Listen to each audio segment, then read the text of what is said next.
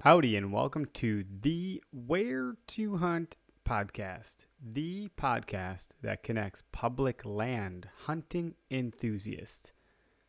Today's March 19th, 2019. I'm your host, Eric Clark, and if you're back for more, thanks. Thanks for coming back for more. I appreciate it.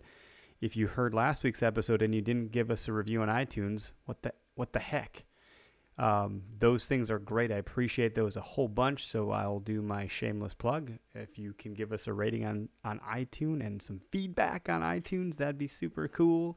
If you're not on an iPhone, I guess maybe you got to actually go to iTunes.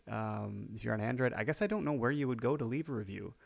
I don't really know much about this technology that I use. So anyway, thanks for tuning back in. That in and of itself means a whole bunch to me, so thanks everybody.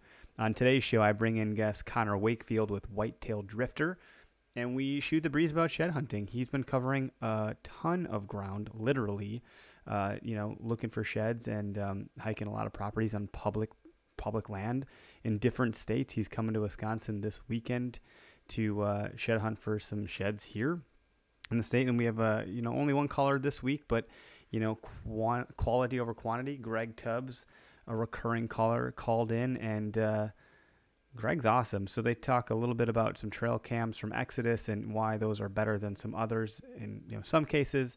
And what do you do with sheds when you find them? Do you use them for decor? Do you give them to your dogs for a bone? Certainly that's a lot cheaper than buying an antler from a pet store. Those things are like $60 sometimes. So in any event, hopefully you get some value out of today's show. There's some great tips and topics that are discussed about shed hunting today with myself and Connor and Greg Tubbs out of Wisconsin. So hopefully everybody enjoys the show. If you're back, I think that means you do. But anyway, I'll go ahead and bring on our guest. Connor, how's it going, man? Man, thanks for having me. I'm doing very well. How are you? Dude, I'm doing great. We were just talking about just busting ass and chasing dreams and shit before we hit the record button here, the go live button, I should say. And these things are good, man. I'm really happy that you're taking time to be on the show. Sounds like you're out and about. You've been shed hunting like a maniac, so I'm really excited to get into that. But just go ahead and tell the audience who you are, how you got into hunting, if you hunt public land, private land, all that good stuff. Yeah, so my name is Connor Wakefield. I'm from Eastern Iowa. Kurt Geyer dubbed me the Whitetail Drifter on my episode with them, number 261. I was born and raised in Iowa, but never started hunting until 2016, and that's when I dove into bow hunting, basically head on. And ever since been bit by the bug. I'm a late bloomer, and basically all my knowledge I taught myself through listening to podcasts like yours and others. And yeah, I'm pretty ate up. I'm currently at a random Casey's somewhere in Iowa, and been trying to roost birds and just locate deer and see where they are this time of year. How many miles you put on the last couple days? Oh, so Saturday and Sunday I did 35 and a half, but I did add it up. Since February 10th, I've done 120 over the weekends. Holy shit. How are you keeping track of it? You said you added up. How are you doing that? Are you using like Onyx or something, or a GPS app, or? So a lot of times I'm out for so long, my phone dies on me. But mostly I use the health meter. I find that to be most accurate. That like just the health app that comes in your iPhone if you have one. And but I do track myself this year on Onyx, and I think it's really benefited me when it comes to picking up antlers. You got like a battery pack that you bring with to make sure you're not, going out there with a dead phone after like 10 minutes then too? Yeah, most time I do, man, but like I'm pretty all over the place with what I got going on all by myself, so sometimes shit's getting shuffled around and it doesn't end up where it needs to be, and I don't have it. But yeah, I do have one and run one, and they are helpful. Good to go. And so Let me, you said you got into bow hunting in 2016. So one of the reasons I thought it'd be awesome to have you on as a guest is that you're a little bit different than other hunters that maybe grew up with it, that grew up around guns or had their dad or their grandpa or their uncle take them. You didn't grow up that way, and in 2016 something changed. So let's talk about that for a second before we get into the topic or the subject of shed hunting. Yeah, so I don't know. I was one of those kids that was naive and hated living in Iowa because it seemed like there was nothing to do. And I think part of that comes from, unfortunately, you know, we were family oriented when I was younger. Now we're not so much. And but my uncles and cousins would come late on the holidays all the time because they were out hunting and whatnot. And it just pissed my mom off. So we never had guns or anything like that. And I didn't know about archery really when I was that young. So I never started. And then an experience in college led me to be a little more intrigued by it. And then back in 2015, I went on a shed hunt with my cousin and picked up my first antler on some Iowa public ground. It was just a little fork buck side. But ever since then, the wheels, you know, turned and turned a little more each time I went out. And now it's all I do. So the thing that got you into hunting was shed hunting. That's actually pretty freaking cool considering that's... Yeah, for the most part. And then I had a really cool experience in 2016, you know, bow hunting by myself. So, yeah, I was ate up after that. That's all I could think about. What happened on that experience? So I did some scouting, in-season scouting. You know, I was kind of late to get in the bow. I just had a hand-me-down bow I bought from my cousin. And went out on some public land scouting, and I ran across a ladder stand that had a name and a phone number on it, and, you know, jotted it down in my phone. Later that day, I ran into a guy that said try the south side, so I switched sides and walked in on a kid hunting and left, and come back the next day, a couple days later, I think, and, you know, wasn't really feeling the spot I started in, so I texted that guy, and I was like, will you be in your stand today? And he said, no, you know, kill a big one. And I climbed in that thing, man, at like 9 in the morning and fell asleep for about 15 minutes, I think. And I woke up and rolled my Primos bleat can, and it wasn't about 30 minutes later, 2 shooters came rolling through, and I missed the first one at like 15 yards, 2 inches over his back, just rushed myself. And purposely shot at the first one because I thought if the second one turned around and came back by, I could get a shot at it. And he turned around and ran the opposite way of the first one, but it wasn't but for 5 yards and turned right back around and ran right back by me. And, yeah, ever since then, it was all I could think about. I actually held out for antlers that year instead of shooting a couple does I think I could have. That's a great story, dude, for someone that's never been into it. You must have picked up a lot. You said you were listening to podcasts and stuff. You must have really been paying close attention to that shit. Yeah, you know, I actually ran into that guy after being gone from Iowa. I haven't hunted Iowa since that year, and ran into him not even a week ago at the Casey's gas station in my hometown and shook his hand and told him thank you, you know. I said I haven't ever been able to catch up to you, but I still bow hunt, and you know, so he was going to a hog hunt in Missouri, and I thanked him because that day changed my life, man. That's incredible, dude. That's like one of the most captivating, powerful stories to bow hunting. I mean, like that just doesn't happen to people. Like you made a deliberate decision to try something out after being sparked by finding a shed, got a bow off your cousin, went out. Dude, most people would have went out into that public land or that public property, bumped someone, and they would have said, fuck this, and they would have been done with it. And that's not what happened, dude. I'd say my that's rare. Year was basically me just stumbling around the woods with a bow in my hand. I don't even really feel like I hunted, and I still got Dude, I do that every year. I still do that. You said every year. You know, it isn't a bad way. You know, you have to be willing to dive into areas is what I've learned, at least. Yeah. Yep. I tell people on the show, I've had different guests on, right? And I've always said, you know, my dad, we call it the what's over the next hill syndrome because we're not even trying that hard. We're just so damn curious. Like it's kind of like taking a canoe down a river. Well, let's just go down this one more bend. Let's just go down this one more bend. That's what the fish will be. That's what the same thing it would. Yep. Yep. For That's sure, crazy. man. You got a new pair of boots on Instagram. If y'all follow Connor, our whitetail drifter, you're going to notice his picture of his foot is just a giant blister from the looks of it, or just soggy and all, whatever. Yeah, it's like just a so callus or something. I don't even know. You got a new pair of boots. So, I've seen you kind of go into some of the hunting groups that are on Facebook and kind of helping people out, which I value that a whole bunch. Trying to give some good advice as to how you have some success finding sheds, and you've had some. What are you doing to try to, other than covering a shit ton of ground, what else you got going on with that? Man, so probably the number one thing about it to me is positivity. If you get dejected and you're that person that ends up at the car before everyone else, I think it really reflects the pile you have at the end of the day. I think what separates yourself is the guys that are out all day. And number two, when I go out, I go to as a piece where I know I can walk all day and not have to get back in my car and spend time on the road going to another area.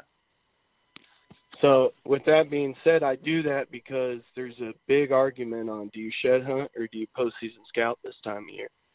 And I've got a kid that pretty much influences me at the style I hunt and becoming a smarter hunter, because I usually just work my butt off, but I need to be a little smarter this year.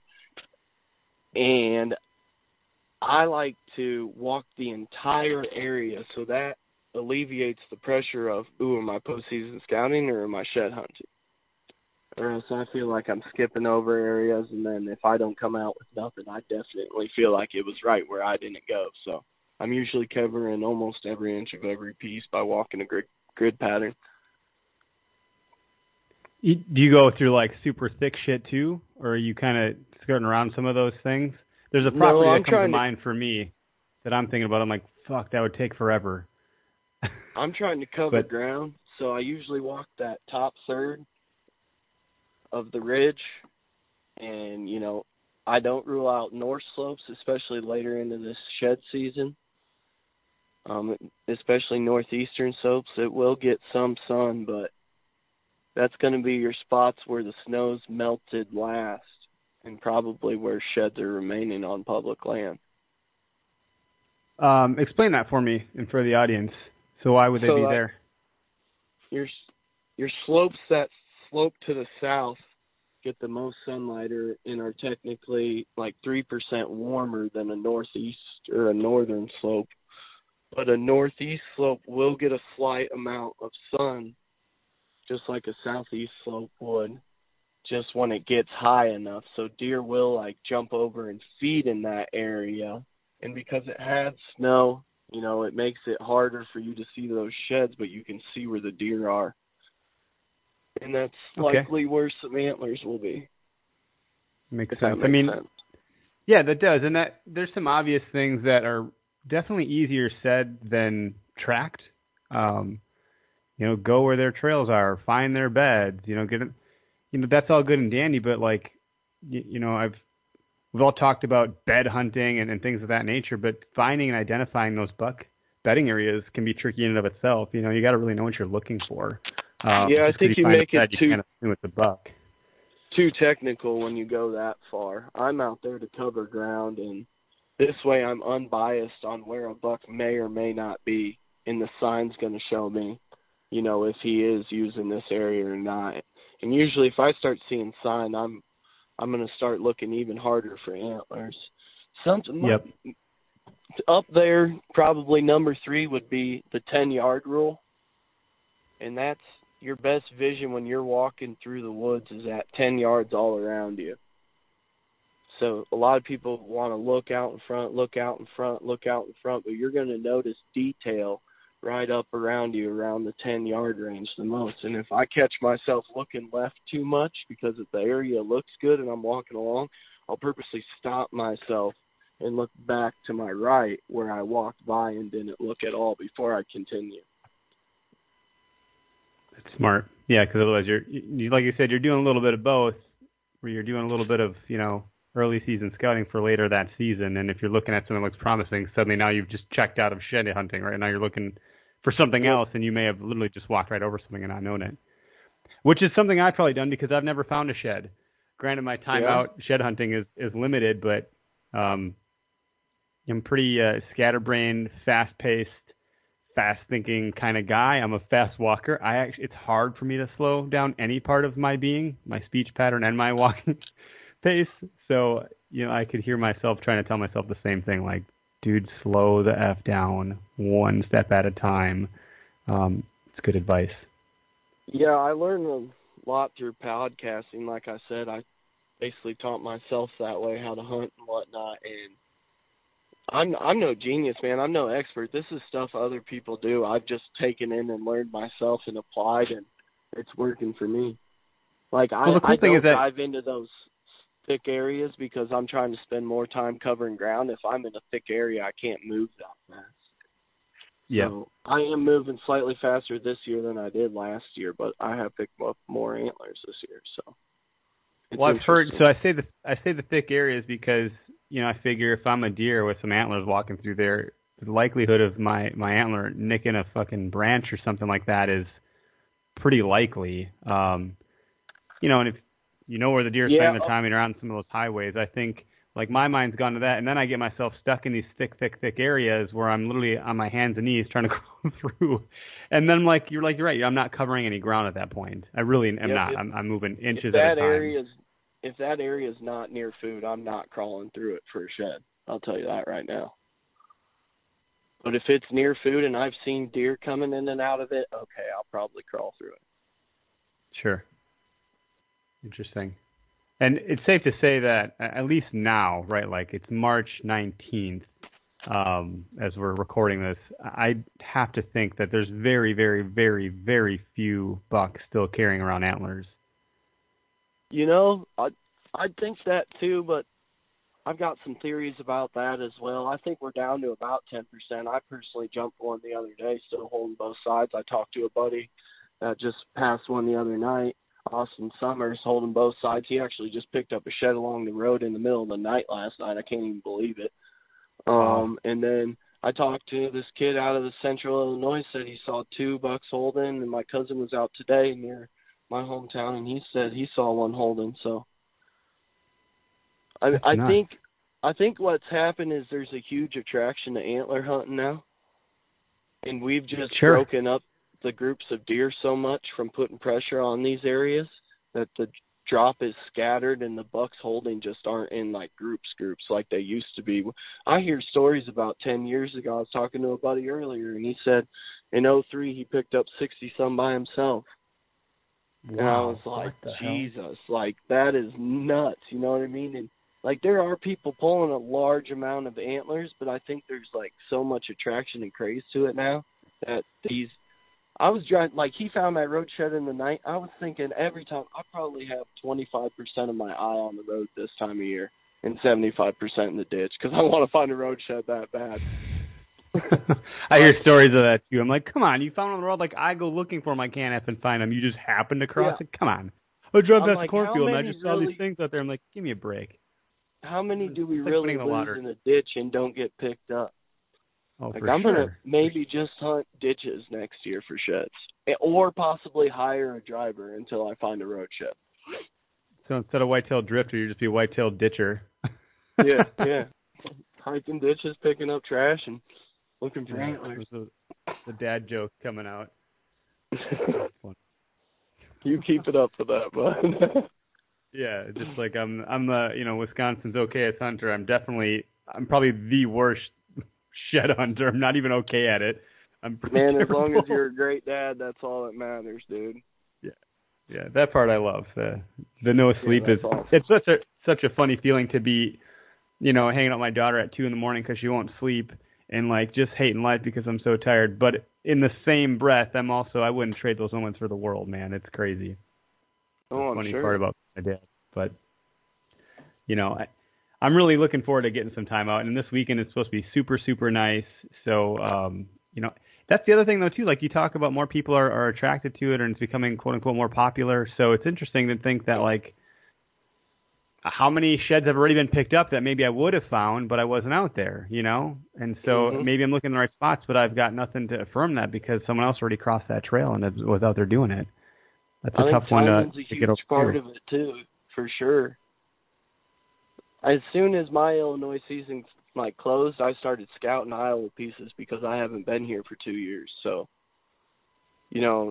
I was in pieces first, but for a long time there was a lot of snow around this area. February 10th was probably the day I started putting on a lot of miles. And a lot of people don't start shed hunting that early. So we had a lot of snow here in Wisconsin, just F tons of it. And then we had that, what everyone's calling the polar vortex and blah, blah, blah, blah, blah. So the timing really wasn't great. And then all of a sudden it just the flip of a switch turned nice. And I think, I don't think I capitalized on it as good as I probably could have. In fact, I was out ice fishing last Sunday instead of shed hunting, but I had a buddy that had never really been ice fishing. So that was a fun opportunity for him. Couldn't pass that up. Yeah, I wish I would have got out on some ice this year, but I'm just trying to cover too much ground.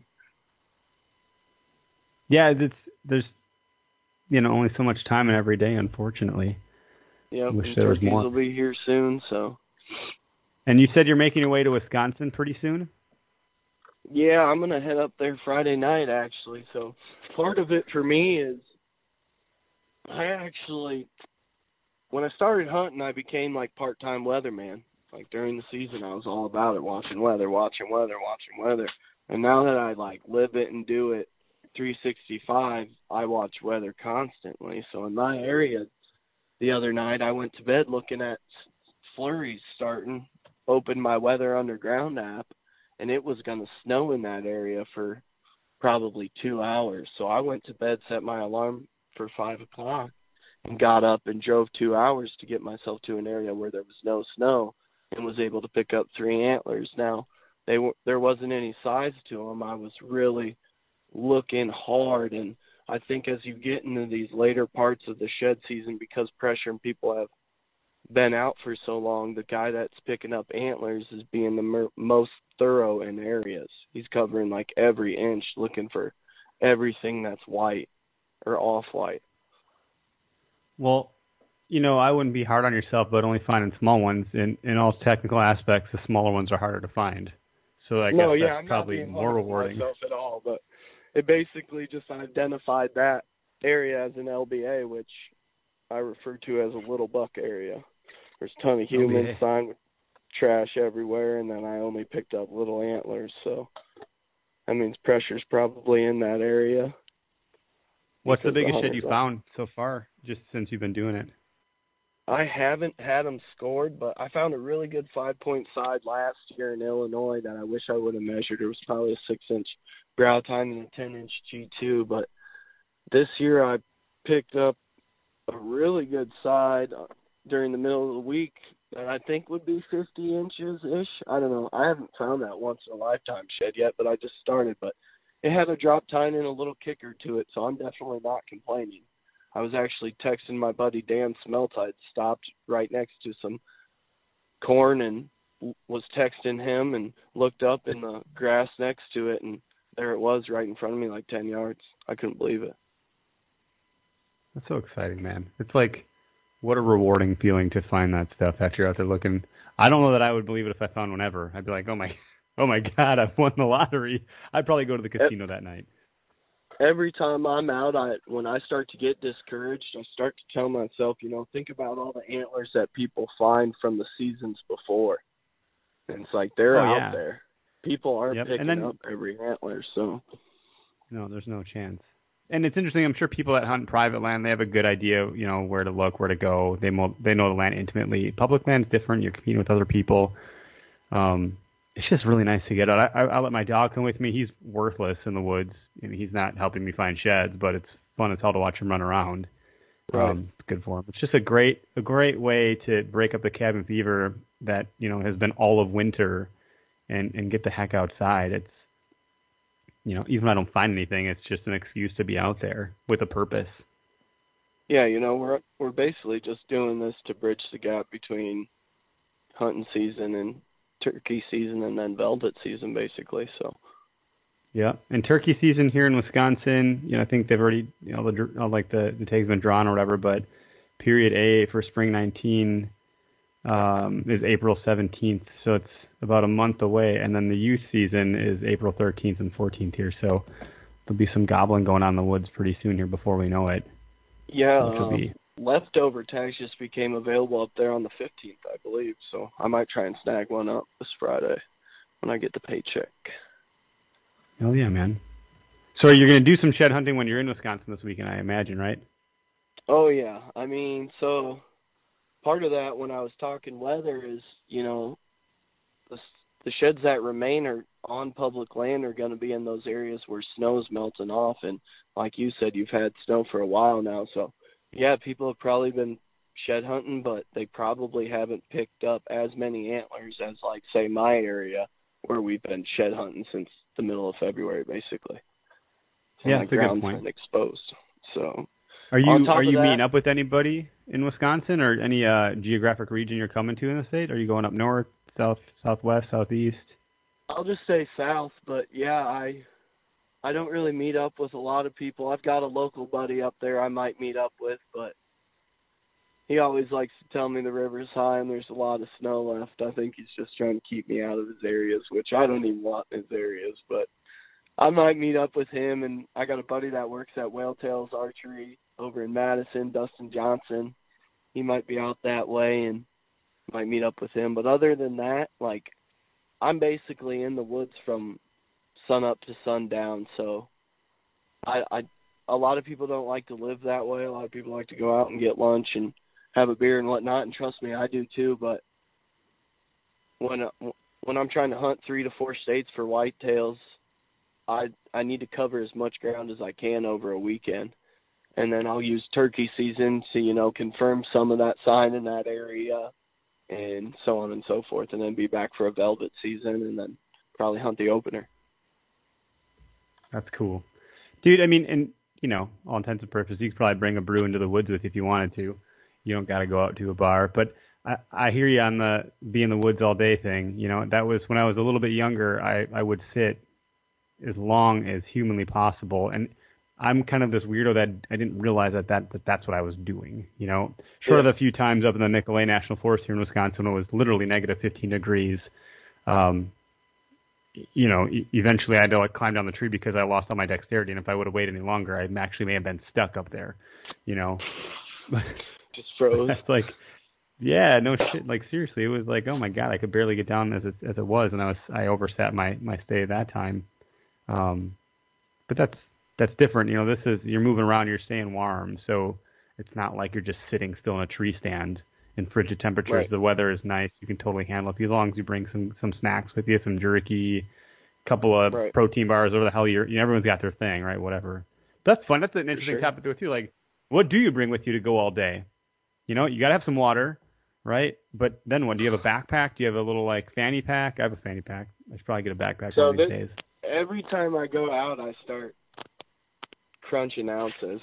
And I think that's just because, like, I have big Western expansion dreams. So, like, I'm constantly thinking about shedding weight. But I do have a Badlands Dash Pack that I love.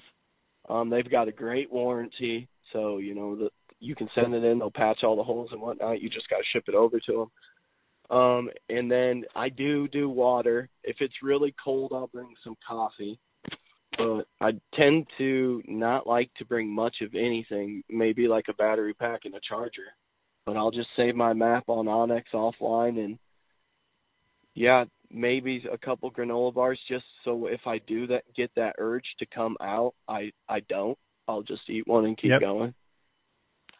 So, yeah, I try not to a lot. If it's raining, I just learned a tip last week, like, because I don't like hiking. Sometimes I get in so deep, I don't like hiking all the way to the car to, like, put on fresh layers and stuff. So, like, it's a good idea to wrap them in a trash bag and stuff them in your backpack.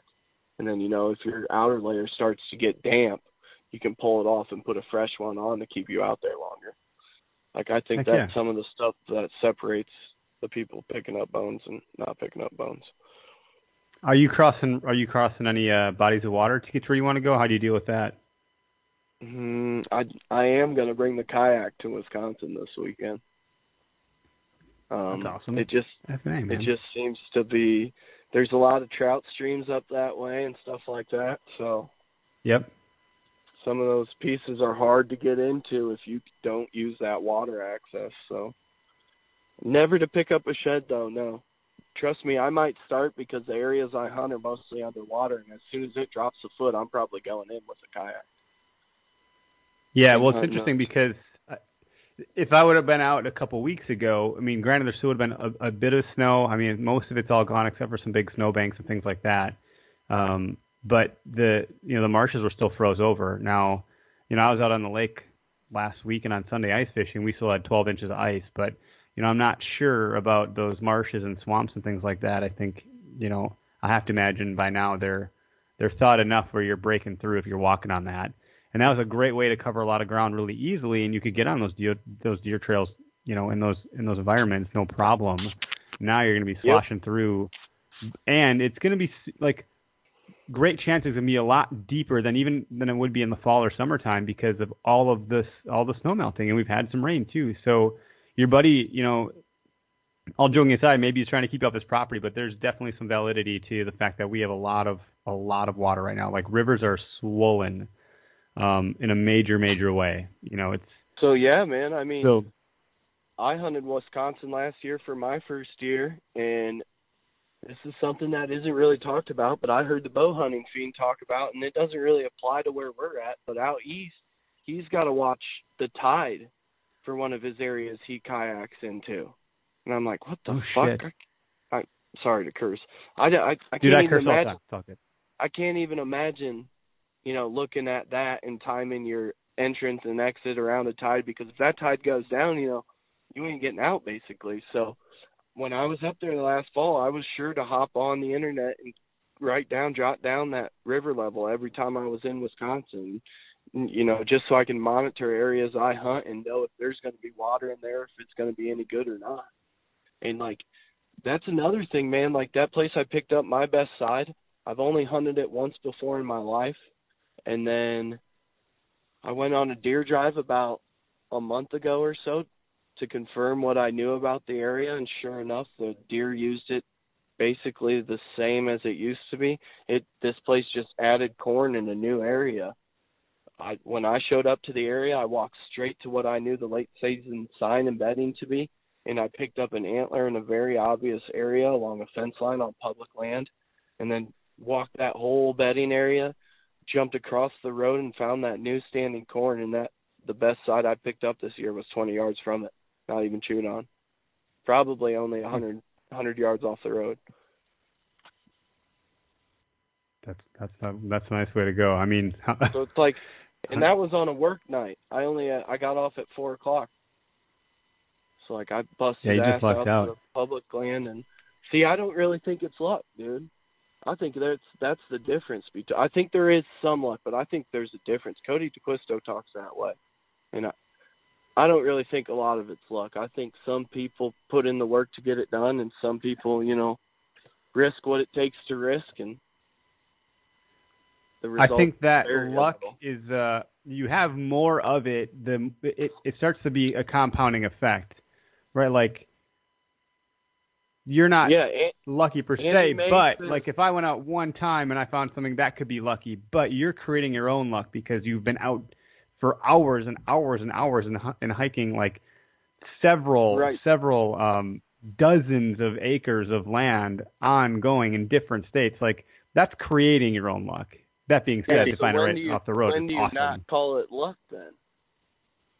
It's a good point. I don't know. I mean, luck plays a part in everything, I think, to some degree. But it's because, look, maybe someday I'll actually have Cameron Haynes on this show. I know I made some silly little shout-out, or David Goggins or whatever. But you know what? Over time, give me another couple years of building this audience, and look at that. Someday someone will say, he's so lucky. He has those people on his show. Not really. I've been at this for 4 years already. 5 almost. It's a grind. Proof's in the pudding. Some people, maybe they're lucky. But you don't know what they've been through to get to that quote unquote luck, right? They're not just lucky.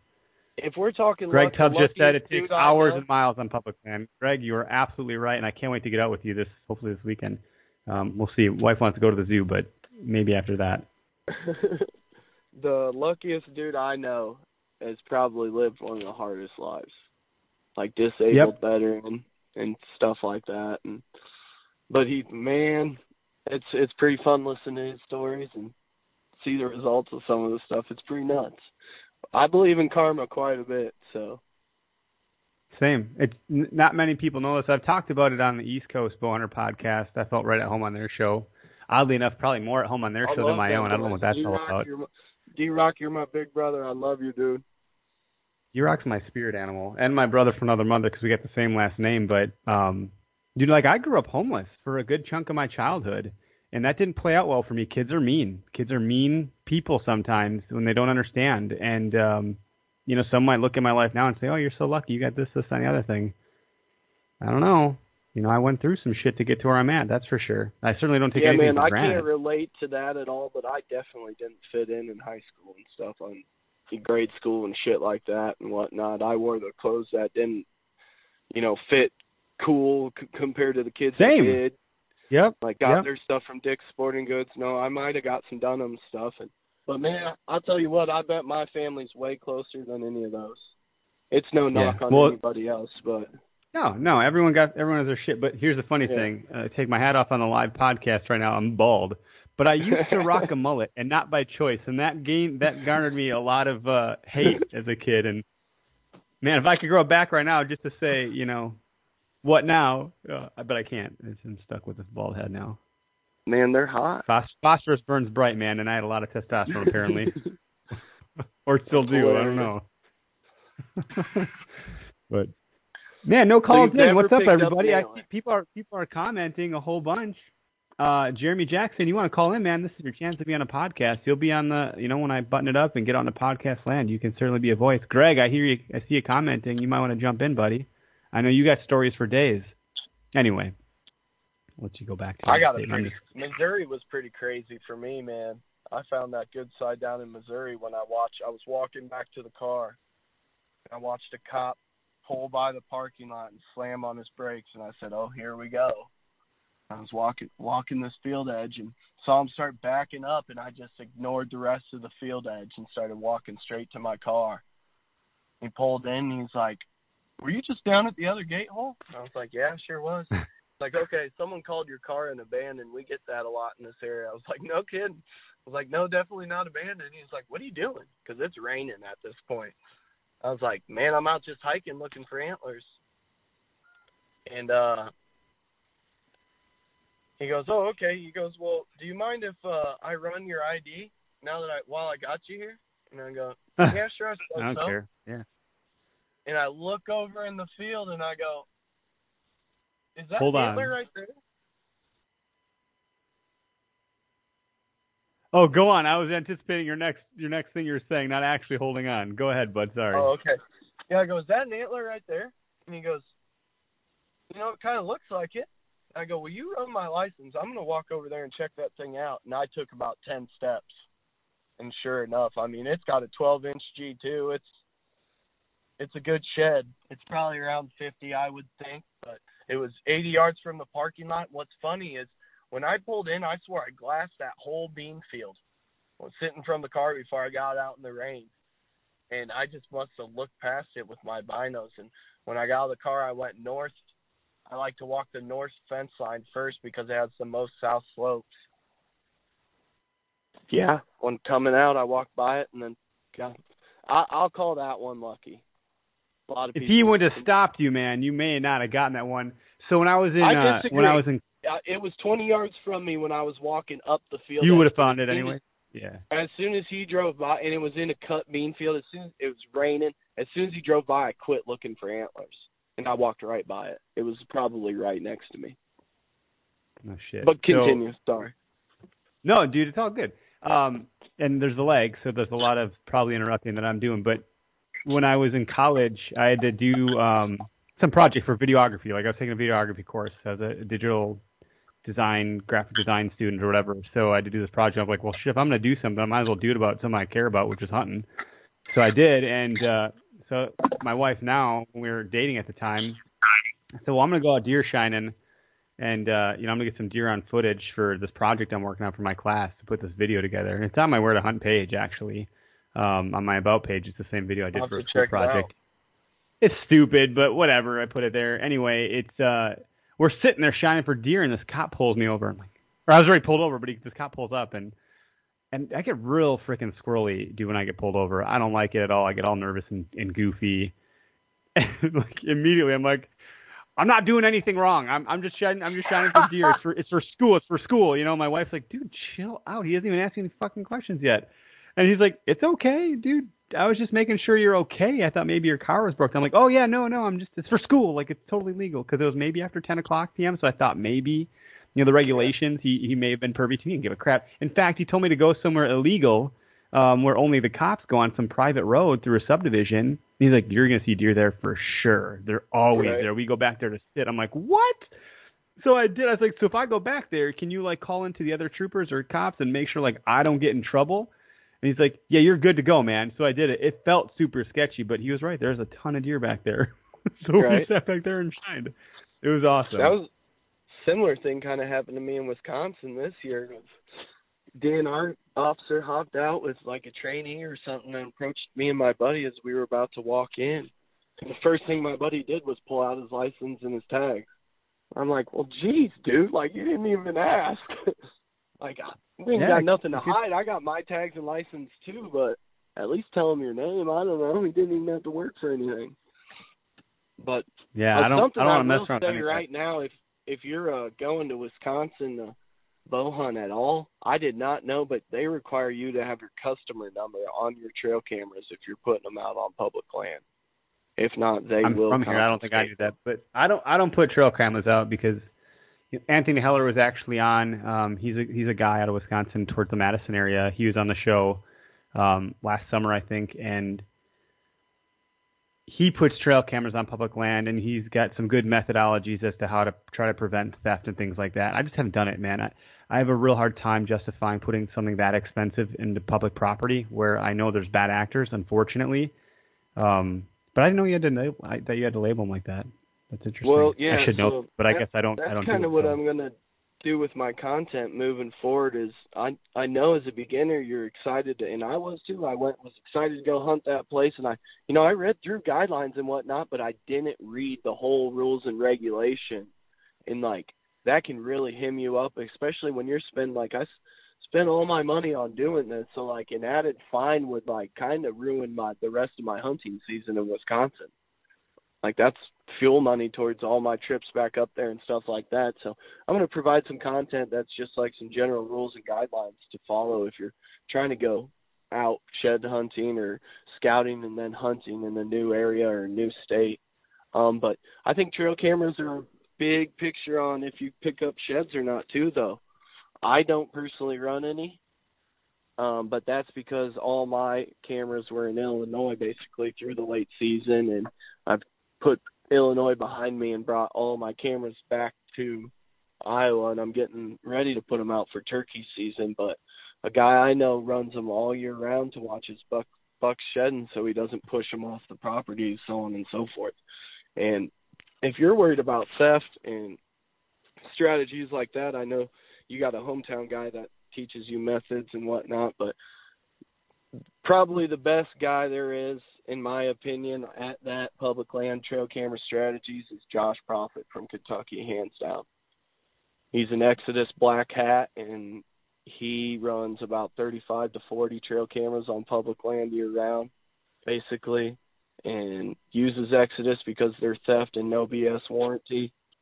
And granted, he used Python locks and everything like that, but this kid's got next-level methods for sure. That's cool. Say his name again for those that are listening and for myself when I play it back. Josh Profit. It's BG_bowhunter on Instagram. Me and him are about to go chase turkeys in Kentucky coming up in a couple weekends. I'm pretty excited. Josh, you better bring that stick bow. We're not taking no guns if you're listening. Whether he listens now or later when it's posted. Yeah, I'm going to So you can do any... And you've been doing filming too, just so the audience knows. You do all your filming, from the smartphone, and you do a damn good job of it too. It looks great. So you're really doing a lot to bust your ass and make a name for yourself in short order. I mean, since 2016, I'd already been podcasting for 2 years, and It's amazing what you can do when you run and gun just a smartphone these days. You know, it's really something, man. Yeah, I'm not here to make a name for myself, but just be a public land advocate and make kids like me understand that there's lands out here that you own yourself. You don't need land to go hunt on. You don't need to own land. There's land available to you. You already pay taxes on and own yourself. So I think somewhere down the line we lost sight of that. I don't know. I wasn't into hunting then, but feel like that's my niche. And yeah, the phone thing, you know, it's only going to get better. I haven't really put any money into it, but this summer, I want to try and build a good self-filming setup around just my phone. If you think about it, the value of a brand new iPhone is like $1,200, and the camera in it is crazy. So why am I spending another $500 to $900 on a camera gear setup if I could just get something like a gimbal and a couple GoPros and put down some footage? I can't zoom in on deer 100 yards away and stuff like that, but you got to get closer. I don't know. It's super relatable, man. We got our first caller calling. Looks like it's Greg. It may be Greg Tubbs. I'm not positive, but I'm going to bring him into the show here. Sounds great. Greg, you're live on Where to Hunt. What's going on, buddy? Not much. It is Greg Tubbs. Recognize that sexy voice. Thanks. Just about fell asleep listening to your piano player. You know, it's funny because it gives me the option to let you listen to the show or music, but I feel like if I put it to the show, people get confused and think they're actually in the show. So I put it to the piano music. It's nice to know what I'm talking about so I don't sound like a complete tool when I start talking. No. I want to set you up for failure. When I bailed from the show, Connor was talking about Josh Profit and being a black hat and Exodus trail cameras, so I figured I had to chime in. Yeah, well, what do you got, man? Well, I'm just going to say that I've been running the Exodus cams for 2 years now, and they've been pretty darn flawless. So if you're looking for a camera to buy, the 5-year no BS warranty is literally no BS. I had one small issue, and they took care of me. And I didn't even have to send the product back. All I had to do was just get a hold of them via a text message or an email, and they got back to me right away and hooked me up with just a firmware update. So it's real simple. Yeah, man. Has that been your experience? Yeah. Thank you, Connor.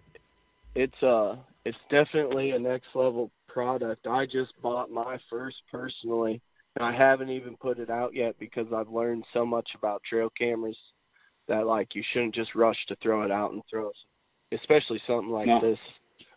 It's a little higher price point of a camera, but I was just listening to one earlier. One of their other black hats was talking about how he ran, say, for instance, I don't think it was, but a wild game and then an Exodus on the same tree, and it was like 25 to 200 pictures were the difference in the card pulls. That's pretty impressive, isn't it? It's nuts, man. So, and just like I carry a step or two in my backpack constantly, and 2 or 3 trail cameras. That's what I do carry when I'm out postseason scouting and shed hunting. But other than that, it's just water and whatnot. Greg, have you picked up many bones this year? 0 bones, my friend. Going out this weekend? No, I'm getting on a plane come Friday. I'm out of here. Yeah, tired of the snow. Well, never fails. I'm leaving good weather to go to a little bit nicer weather, but where we're going, we might get a little snow. It's in the forecast, so. You got to be kidding me, Greg. No. Well, depends on. Don't bring it back when you come back. Hey, I'm going to see the Brewers play at least, so right before opening weekend. Well, that's good. I thought maybe you were going to tell me you're going to see a man about a horse, but see the Brewers play. That's good. Hey, for everyone listening that's not from Wisconsin, Sunday is a great day in the fall to hunt public land. Every Wisconsinite is in the bar watching them damn Packers somewhere. That's all I got to say. You know what? That's what your phone is for if you really think you have to watch the Packers. But I can have to watch watch the highlights afterwards after they lose. That's a good point, Greg. Modern technology and cell coverage, ESPN, whatever, there's a way to watch that game. That's a great point. Or if you're not you going got to see if you got a wife like mine that will send you updates every time something happens while you're in the tree. That's a team player right there. She is a team player. So awesome. It's my job to go shoot some venison, and she facilitates by giving the play-by-play. That was a part of. You guys marched. Go ahead. Go on. Go ahead. You go ahead. You're the guest. That was a big part of me starting up. For something sparked something in me that was like, why does meat look that color on the shelf at the grocery store? Like, how come it keeps that long thawed? Stuff like that. And it's like, you know what? I don't even want to have to ask that question anymore. I just want to go get my own. Yep. And my wife did not grow up hunting. Yeah. Her family weren't hunters. And then, of course, she meets me, and she met me in the beginning of turkey season, and I'm like running around chasing birds, and she couldn't get why I got up so early and ran out to go chase these stupid birds, through spring. Well, it was a slow time for work, so I had nothing better to do as walleye fish or go chase turkeys. I said, well, yeah, it don't make a lot of sense to people that don't understand it. No. She's like, I don't get it. They're just a dumb bird. They run right in the road, and they try to fight with car tires. Yeah, but it's different when you get on their level. You can roost one the night before or early in the morning if you figure out where they're at, and you get them to come right in, and you blow the shot on top of it. Yeah. It makes it pretty fun, just the up close and personal. Like, I've had hens come 10 feet from my feet as I'm, sitting down back to a tree, and they're clucking and purring. They lay down next to my decoy, and they're just there. You don't dare move. You move, they're going to get up and bug out. Dude, turkey hunting's a whole nother podcast, man. If I could talk about all the experiences I had last year, I mean, holy cow, dude. I love chasing turkeys, and I think it's made me a very good whitetail hunter because of it. Sure. I mean, just being in areas longer, I think, really benefits you. Yep. No, as far as shed hunting goes, it's been a little bit. I've just been busy with work and stuff at home and trying to get ready for our trip here, go see my brother. And shed hunting's kind of taken a back seat. And still got 1 or 2 cameras out yet, close to the public, not right on the public, so nobody messes with them. Yeah. But I have one buck I know, as of 2 weeks ago, still had both sides, and then the 2 other bucks that were buddies with him, they had lost their antlers. So, pretty good chance. I've walked in this one area though at the end of April and had bucks carrying both sides. They were young ones, little sixers. But I think it varies. It always varies on how hard of a year they've had. Yeah, I ran that one. I jumped through a couple thickets and, no sign of him. Not him shaking his head coming out of them or nothing. So it's no sign of him dropping those probably in a week. Typically you'll see him, paw at them or, shake their heads and to try and drop them off. But, he just kind of bounced away and seemed to be holding them pretty well yet. Yep. You'll see that. But I saw 7 deer across the road the other day, and none of them had antlers. It's that one looks kind of big, but it could be a big doe. I don't know. With snow, Go ahead, Connor.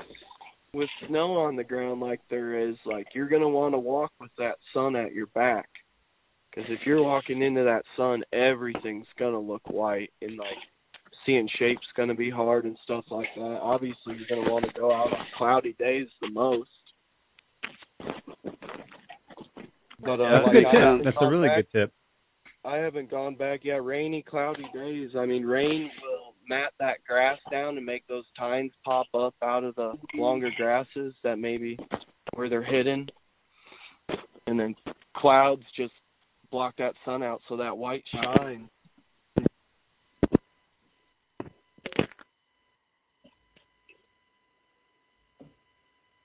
Still there, Connor? Guys?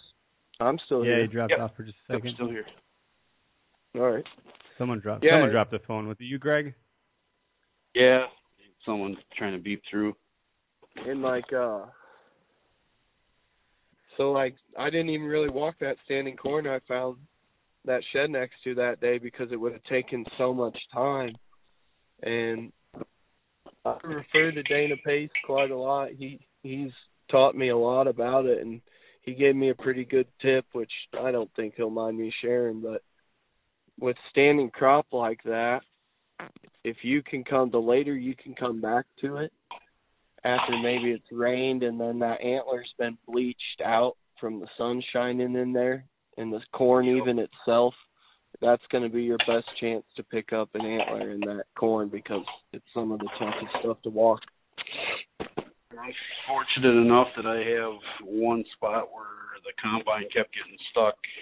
I don't have permission to hunt this piece, but I have permission to use it as surveillance for the public land that I hunt. That works perfectly. Yeah. Well, if you've seen any of my videos I post on Instagram, most of them are from that cornfield. So there's all the survivor bucks that made it through the gun season.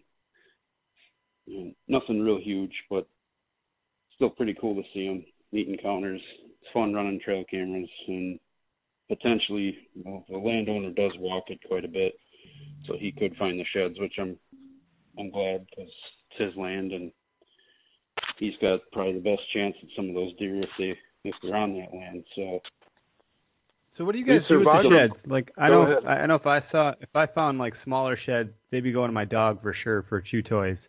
But do you guys get anything that you do with the sheds? Like, they make great decor, right?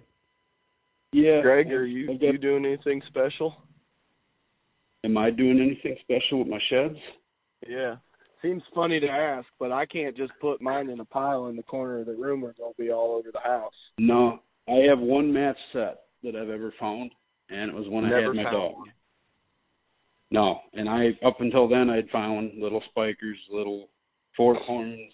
I found a 4-point side in some really tall grass. I think that horn had to be 2 or 3 years old, and somehow the mice never got it. I had my dad with me, and I stepped on it, and it came up and caught me in the ankle. I was wearing tennis shoes.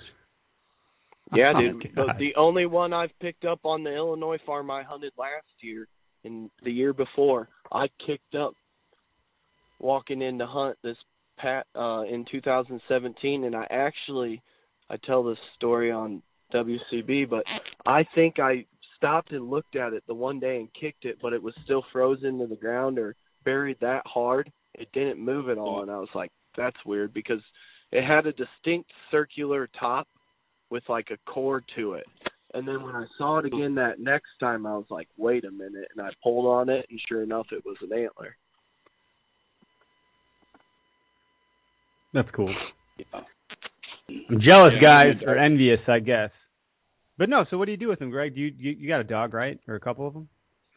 Oh, I did. I had a lab that I duck hunted with. He went everywhere. He's my fishing dog, my hunting dog. I put him in the work truck. He'd do service calls with me and everything. So he's a good dog. But I was walking a piece. I actually had a small piece that butted up the public. I did quite a bit of work on the lady's boiler for her, and she let me hunt one year. And I started with turkey hunting, so she let me walk around, and I ended up finding 2 sheds. Well, the dog found the first one in a pretty thick pine area it was like a pine finger that went down into the swamp, and it was on one of the driver sides of it. So he found that one and came out wagging his tail, came out of the pine trees wagging his tail with this big old hunk of bone in his mouth. That's awesome. So it was kind of cool, and I never even trained him for that. He just went and scooped it up and brought it to me. And then I followed him back into where he came from and went another 10 yards down the trail, and the other one was laying there all bleached out. because this was April by then, and had the match set. That was it. Did you do the Genki tip of the week? Put some wood stain on it to bring it back to life? Nope, I left them original. You did? All right. I like the wood stain tip. I think it makes it vibrant. Yeah, I mean, it's kind of a grayish white. I'll shoot a picture and send it to you sometime. Yeah, put it in the comment section if you can. For those, sure. On this one. But my lab, I think when I had him, when we found that, I think he was probably 4 years old. So they would sit on the shelf, and then if he'd get bored, he'd jump up there and grab one and hang out with it. So he never chewed on it, but he'd just kind of hang out with it. And then the dog. He's so proud. He's like, I'm not going to chew this. This is my first one. I'm not going to chew this one. This one's my trophy. The other dog, any small ones I've got, she if she gets a hold of them, she'll chew them up. So. I actually got 2 boxers, and my oldest boxer is nuts over them. I don't think you could ever find one, but as soon as I walk through the door, he's pulling them out of my hands. Funny, Connor, I got a boxer too, and he can't find one at all, but he likes to chew on them.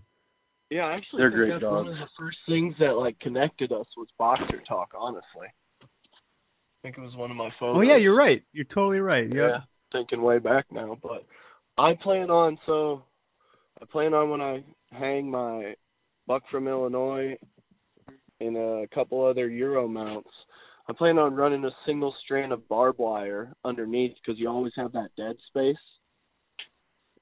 kind of like a fence line would be, and I'm just going to hook them by the brow tines on that, so if people show up, you can pull them right off. And I usually date mine with the date I picked it up in the state, and then that helps me recall the incident. And yeah, that's what I'm going to do with You're gonna write 5-0 on that one where the cop helped you find it?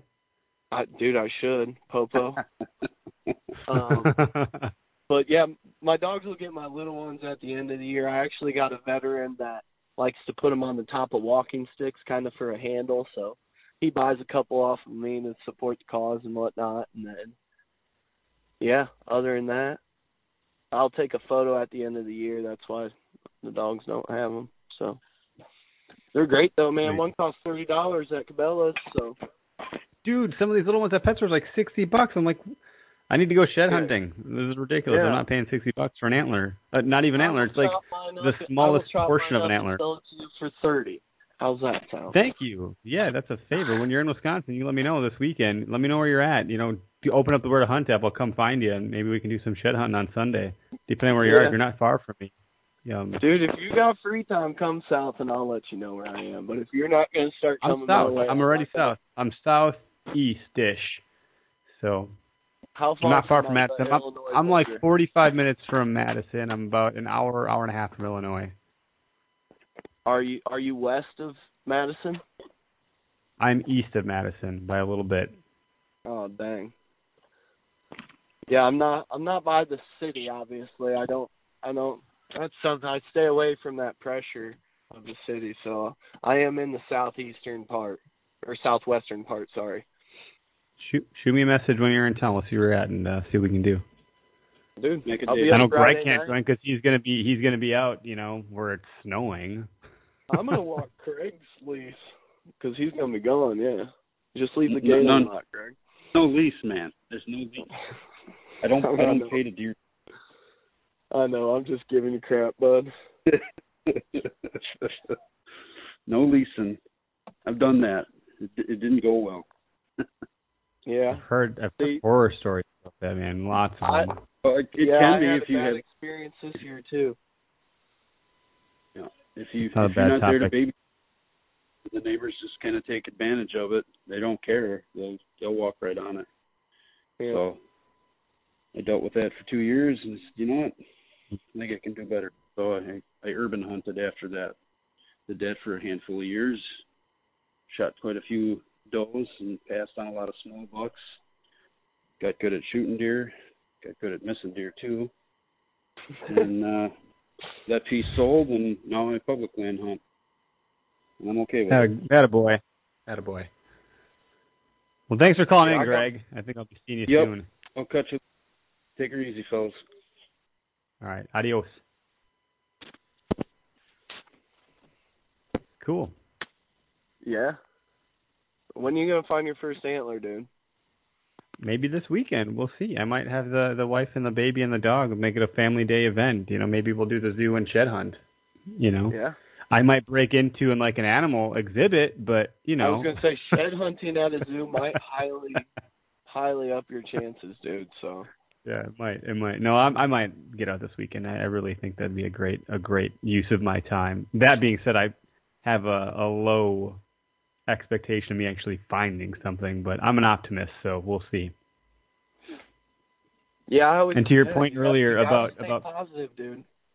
Yeah, I was gonna say to your point earlier about positivity. One of the quotes that I love more than any other quote is optimism is a perpetual force multiplier.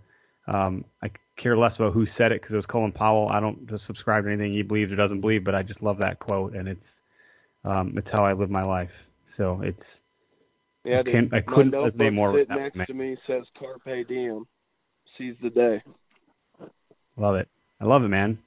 Well, dude, thanks so much for taking time, out of your busy day, out shed hunting and doing shit to be on the Where to Hunt podcast.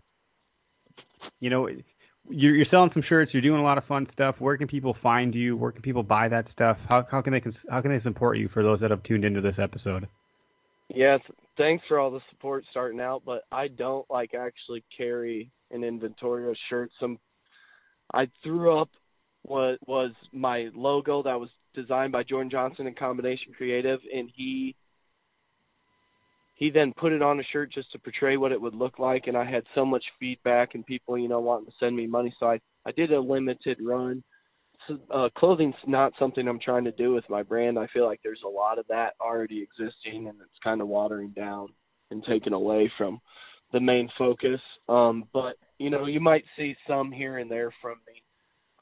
I'm Whitetail Drifter on Instagram. I have a Whitetail Drifter Facebook page, and I have a Whitetail Drifter YouTube channel. But if you're looking for me, I myself am just Connor Wakefield on Facebook. And, yeah, just out here getting it. Cool, man. Thanks so much.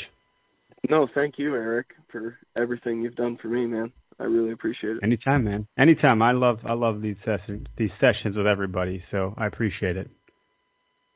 No, we'll have to do it again sometime. Hopefully I catch up to one of these bucks that I have an antler from. That's something I will say. It's pretty strange. There's some people, some hunters that do grow a history, through antlers and identify deer and locate and track them down and whatnot.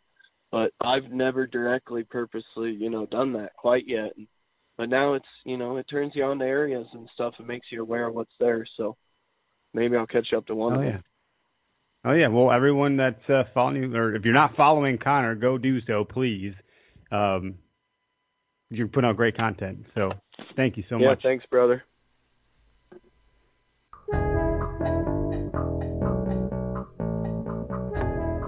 Tip of the week. Tip of the week. Y'all know that I have pretty generic tips, and that being said, one that I think I'll just repeat and echo to kick things off. There's going to be a couple here, but the first one is optimism, and Connor talked about it.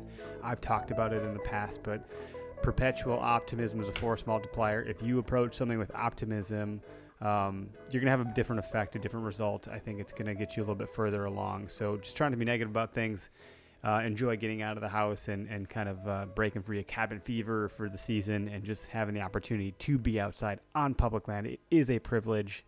Enjoy that. Additionally, I think that, what Connor said about the 10-yard rule, or is it 10 yards or 10 feet? In any event, pay attention to what's in front of you and slow down a bit. And then the one that stood out to me most on this episode was, if you can, walk with your back to this. Otherwise, you're going to be blinded by the light. Not to quote a song or anything like that, although it is great. That's definitely a great tip. One that I wouldn't have considered, and I like the ones that, in hindsight, seem very obvious, but in kind of practice are overlooked. So if you happen to listen to this before you're going out this weekend or you're doing some shed hunting this week, those are the three things that stood out to me most on today's episode, and I hope that you found some value from it and that you've gotten some entertainment out of this show, some cool stories kind of tossed around here and some decent tips. I think that could really help us, and Luck plays a small part in these things, but maybe not as much as we all think. I think it's the compounded effect of effort over time that really leads to what some might call luck. And, in any event, speaking of luck, good luck this weekend if you're going to be out shed hunting. I appreciate everybody listening. And if you didn't already, give us a rating and some feedback on iTunes or wherever the heck you can actually do that. Do so. It means a ton. I appreciate it a whole bunch. And have a great day. Hunt public.